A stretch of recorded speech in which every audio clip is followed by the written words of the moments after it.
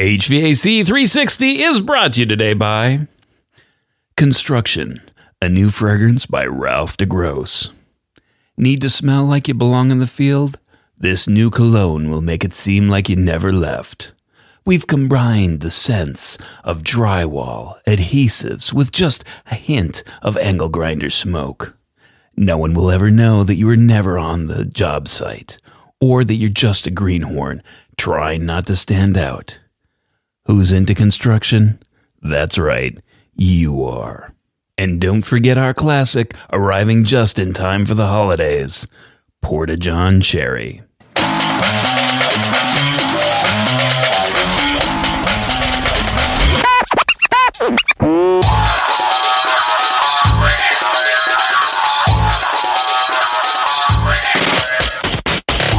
Hey, what's up? Welcome back, everybody. This is episode number 97. Matt Nelson here, your host for HVAC 360, helping you go further and faster in the field of HVAC. This is the space where I share stories, have interviews with industry experts, and help you get your HVAC knowledge up to another level.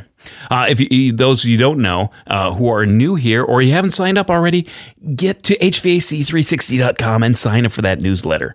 Become part of that growing community, and there I issue different games that we play every Friday. So lots of bunch of fun stuff that I share on the weekly newsletter. Get there, sign up, be part of the community. So, what's up for this week? Well, I wanted to kind of take it back to a 101 level and share some things that I know about construction submittals. Obviously, this is not a definitive list per se, but it is a bunch of tips and tricks that I've picked up along the years, and some general things that I didn't know starting out that I know now. So I thought I'd kind of share that back with you. So they are your last check before the contractors get down to the business of installing your design. And we'll get to those tips right after a brief word from our sponsor. So let's talk about submittals. What are they? Really, they're documents from the contractor for you to confirm that they of what they should buy and install. Essentially, kind of goes like this: you do your design, and you're like, "All right, Mr. Contractor, here's my drawings and specifications. Here's my contract document, so to speak." And the contractor takes a look at him, goes, "Okay, well, he wants one of these, two of those," and so he gets a shopping list together, and he sends it back to you and saying, "Hey, here's my shopping list. Did I get this right?" And you can either say yes or no, and kind of be on your way. So again, it's a last check before they get down to business. I guess, so what kind of documents is he sharing with you? Typically, they're kind of one of three varieties. They're either a shop drawing. This is more of a fabrication thing. A lot of times you'll see these architecturally when you're looking at like curtain wall systems or some sort of steel fabrication that needs to get approved. There are material samples, and those are, whether it be tile, whether it be different sort of products. A lot of times architecturally, they'll want a sample of the product before they order a bunch of it, because they want to make sure that it's the right color, it's the right kind of texture that they're looking for, it's the right kind of quality. So a lot of times you can do things like that when you're ordering for the materials. And last but not least is the equipment cut sheets. And typically that last one is really what you're going to be dealing with probably 99% of the time. So let's dive into it a little bit more. What should we really know? There is, and I guess here's something that I really didn't know getting into the field, is that they will take your, they being the construction management team, whether that be an independent CM or whether that just be the general contractor or whoever's running the project. And they'll typically come up with a list of all the specifications that they expect to see, so they can go through and make sure that they got them all. And where does that list come from? That comes from the specifications that you or someone on your team wrote. So you should kind of go back and understand what you're requesting a submittal on and what you're not, and what the difference is. So that's something that you can have a discussion internally. But that's where they get this list. And why is that list important? Why should you care about that? At least it helps you plan out exactly how many submittals that you're going to see over the course of a project. And it understands like, okay, well, am I done with it? Or am I not done with it? Or what's missing? So it helps you keep track. If you don't have a copy of this list, you can check with your project manager. They were on the architectural side, or whoever's running the project for you, and they typically can get this list. If there's no list, that might be a cause for concern. So you need, that might be, a little red flag that goes up in the background that you say, okay, well, I got to, pay special attention to this project. Other things to remember. Once you get this list, just remember that typically by the time you're reviewing submittals, the bids are in. A contractor has already bid the project. They've said, okay, Mr. Owner, Mr. Construction Manager, I'm in for this amount of money. And the owner, construction manager, whoever is running the project, they say, yep, okay, we get it. That's good. That number is good. So remember, if there's something special in your project that may be atypical for a contractor to run in, or maybe it wasn't specified clearly, or maybe it wasn't in the drawings clearly, maybe that's something that needs to be, there's a time for, like a bid review scope meeting, typically with contractors. Maybe that's something that you want to either tell your project manager, or you want to actually be there yourself to be able to communicate to the contractor, hey, make sure that you can ask the question, hey, do you have all of whatever special system, whatever special scope is in the project? If you get that question asked and the contractor says yes, then they're on the hook for it. If they say no, then they get a chance to change their bids, which is a good thing. And then there's the third kind of uncomfortable situation where they say yes, they don't know what they're saying yes to, and then there becomes a fight sometime later on in the project over this unknown scope that you've actually added onto that. And what could that be? Maybe it's a special system that they're not familiar with. Maybe it's a special procedure that you've asked a little bit. Sometimes you're a little bit more stringent for a specific reason because of a conversation that you've had with an owner. So you may be doing more duct pressure testing. Maybe you're doing more, inspections than typical. So you want to make sure that is in the scope, and a scope review meeting is something that you should make sure that's clear during. So another thing to remember is that these submittals that are coming from the contractors, they actually come from the manufacturer's reps typically. And if you are using, and I guess when you go through a design, a lot of times you're going to be using some sort of basis of design, because you're not going to design a system. You're not going to design a system based around 3 different manufacturers. You're going to pick one that you want to design around, and that's going to be your basis of design. And then you're going to add in a couple of people that do similar quality. They make a similarly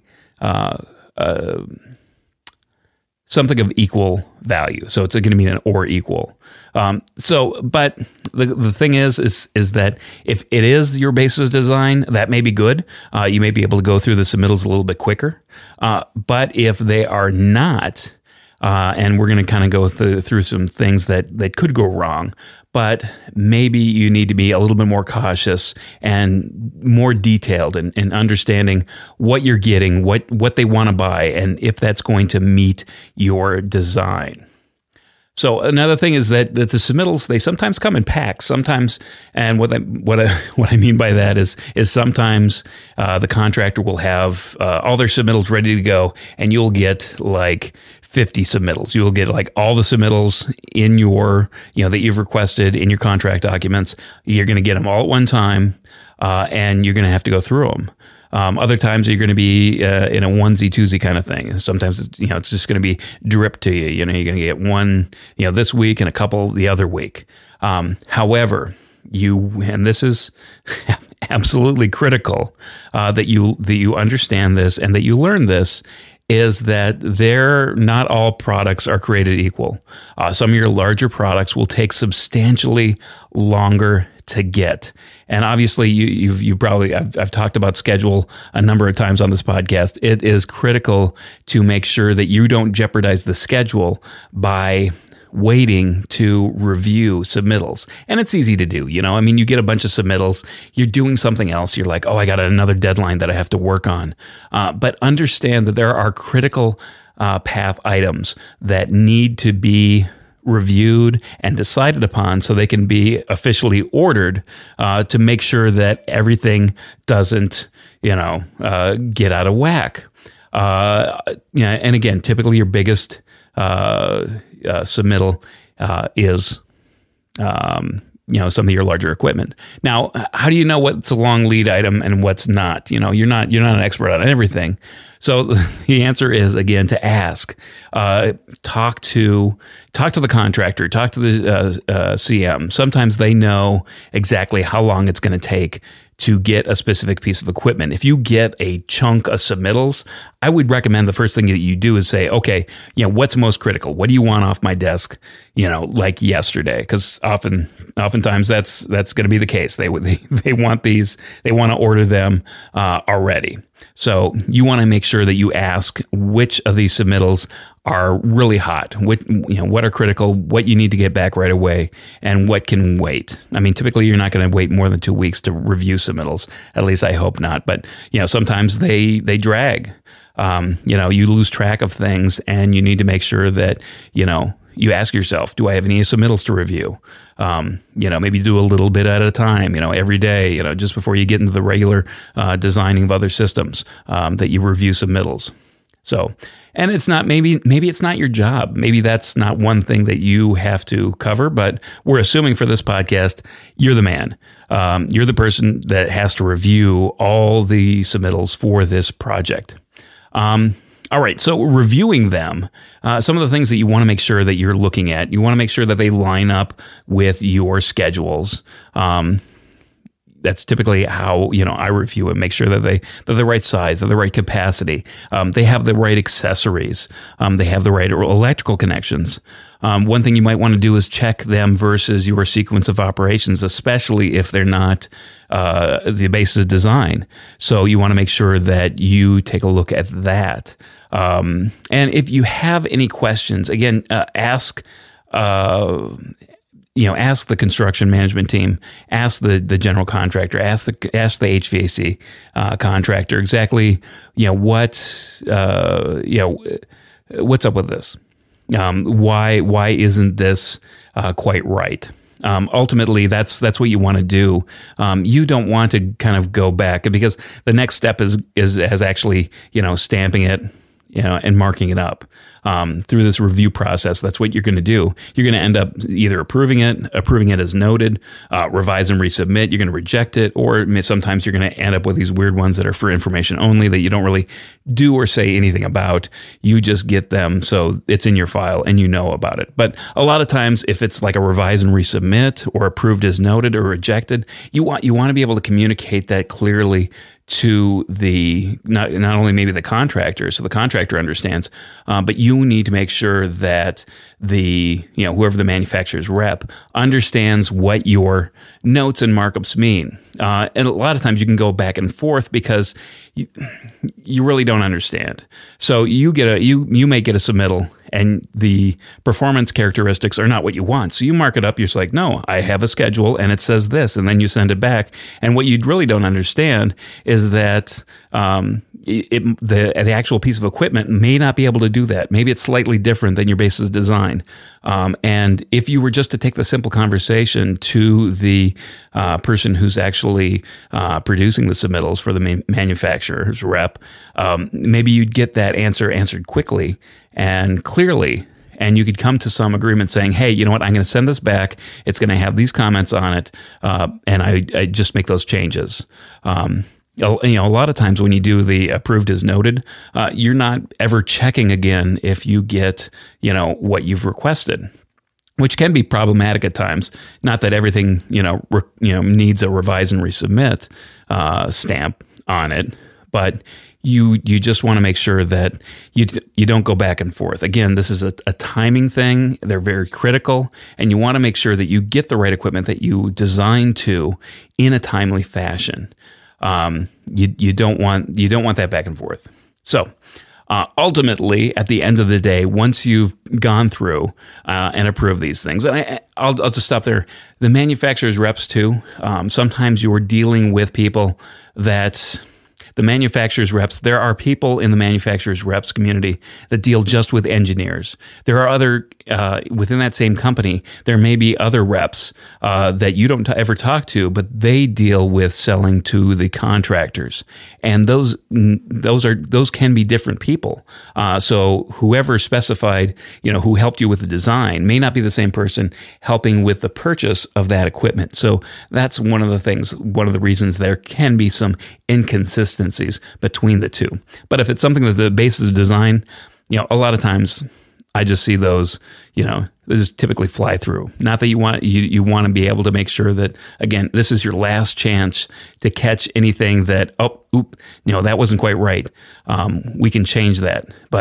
And again, understand that any changes, typically if it's something small or it's not right, you can get that. But since the contractor has already purchased something, if you're going to make a betterment, if you're going to change something like, I really, I thought about it again, and this 5 horsepower motor really should be a 7.5 horsepower motor, that may not be something that you're going to get. Maybe the larger fan size is going to work for here. Or maybe, I need to change the impeller size. Maybe the impeller would be okay because typically they'd have to trim that anyway. But, if you're going to add something to the scope of the work, this is not the time to do it. You might have to end up going through some sort of, an ASI process where you make official changes to your design before you can get it approved. And again, you're just, especially with the long lead items, that's not the kind of situation you want to get into. So having said that, what can go wrong? Well, some things that I've seen happen in the past, and this one, the first one, you can get the wrong refrigerant type. If you order something and you're looking for a specific refrigerant, sometimes you don't get that refrigerant. And sometimes that's not your fault. Sometimes, it's just a weird thing that may happen. Probably 9 times out of 10, even like 99 times out of 100, you're going to get the right refrigerant. But you want to make sure, especially in the submittal review process, that you're actually checking that refrigerant type to make sure it's what you want for your project. A lot of things have to do with electrical connections and sizes. Sometimes when you go with a different manufacturer, the size increases. Maybe it bumps up to a different motor automatically. And does that impact the electrical design? A lot of electrical engineers don't necessarily review HVAC submittals, even though there are critical components in there. So if you see something that might be a deviation from what's on your schedule, you might want to go back to the electrical engineer and say, hey, is this going to be an issue? Are you going to have to go through and make a change or upsize, a feeder for a particular breaker? So those are some of the things you want to keep in mind. Also, missing accessories. This can be, this is very common. Missing accessories, whether it be, a damper, internal damper, maybe it's a disconnect switch, maybe it's, maybe it's a curb, a number of items that could be missed with the accessories. A lot of times, I can give one example. If you're putting in, especially in the northern climates, if you're putting in a split system, you might want a wind baffle on your exterior condensing unit. That allows the wind baffle allows you to operate at lower temperatures. And it's just literally, there's nothing different about the condenser itself. It is just the wind baffle that prevents those gusting winds to really derating the performance of that condensing unit. So, but again, that's one of the things that you need to be able to catch and analyze. Did they have the baffle? It's just a piece of plastic. Make sure you get it. Otherwise, you could potentially, have issues with your design later on. And also, with the accessories, does this affect the control sequences? If you're missing something, different things, different thermostats. Is the thermostat missing? Is it something that's going to be provided by the temperature controls contractor? Or is it something I'm getting with the unit? So a lot of times, some of these accessories could be an either or sort of thing. Whether the electrical contractor is providing them, whether it's coming with the equipment, whether the temperature controls contractor is going with them, or what. So, number 4 on this list of things, this is probably by far maybe one of the biggest things, is the wrong dimensions. Not all manufacturers make products that are the same size. Especially when you're dealing with things that aren't the basis of design, things can go terribly wrong really, really fast. Especially when it impacts, say, the architecture of a lot of like the screen walls. When you have on the roof, you'll have screen walls screening off your HVAC equipment because nobody wants to see that nasty HVAC equipment, and they might all of a sudden, you designed it for 3 foot of clearance or 4 foot of clearance in front of an electrical panel. And all of a sudden it's right there. It's right up on that thing. And you just can't move those panels. It's just you've gone through that. Has to deal with the structure, that has to deal with the amount of panels that gets purchased. Just because you said that something was this dimension, and then you get a product that's not your basis design and it's something completely different, you're still on the spot for making sure that fits in that position. So check your dimensions when you're going through the submittals. That's one thing that really could, help you out. And again, along with that, or equal doesn't always mean equal. A lot of times, again, you have that basis of design, but you have to have, especially on public projects, you have to have multiple vendors that can bid this, so you can get a competitive bidding situation, ultimately getting the best price, right? But you don't necessarily always get the same quality. Some of the quality you need to check. Sometimes you get something that, is not the same thing. It's something completely different. So that's one thing you just want to make sure of in checking your submittals. Also, number 6, ordering too late. Again, this is, you would think that long lead items would be, the contractor would be right up on that and making sure that those get selected and put in and reviewed, and you get the submittal. You can't make him issue a submittal, but there should be some management structure in place to say, hey, you know what's your long lead items? Let's get those submittals in here. Let's get them reviewed by the engineer, and let's get them processed. If once you go through this situation a couple of times, you'll know what are the long lead items, and how you can go ahead and get those processed. You might even ping the management team or the HVAC guy saying, hey, when are you going to get those submittals to me? Because I know it's going to take you a long time. That can really affect design. There's situations in the past where I know that, they haven't been able to complete a room because, granted, engineers allow architects to give them a little space for a mechanical room. So sometimes with some air handlers, you have to be able to build the room around the air handler because you can't actually fit it through the standard door. So in that case, you have to leave the building enclosure open to the environment until you get that piece of equipment delivered, and then you can close it up. It has to the enclosure has to be built around the piece of equipment. That is not favorable at all, but that's just the way it happens sometimes.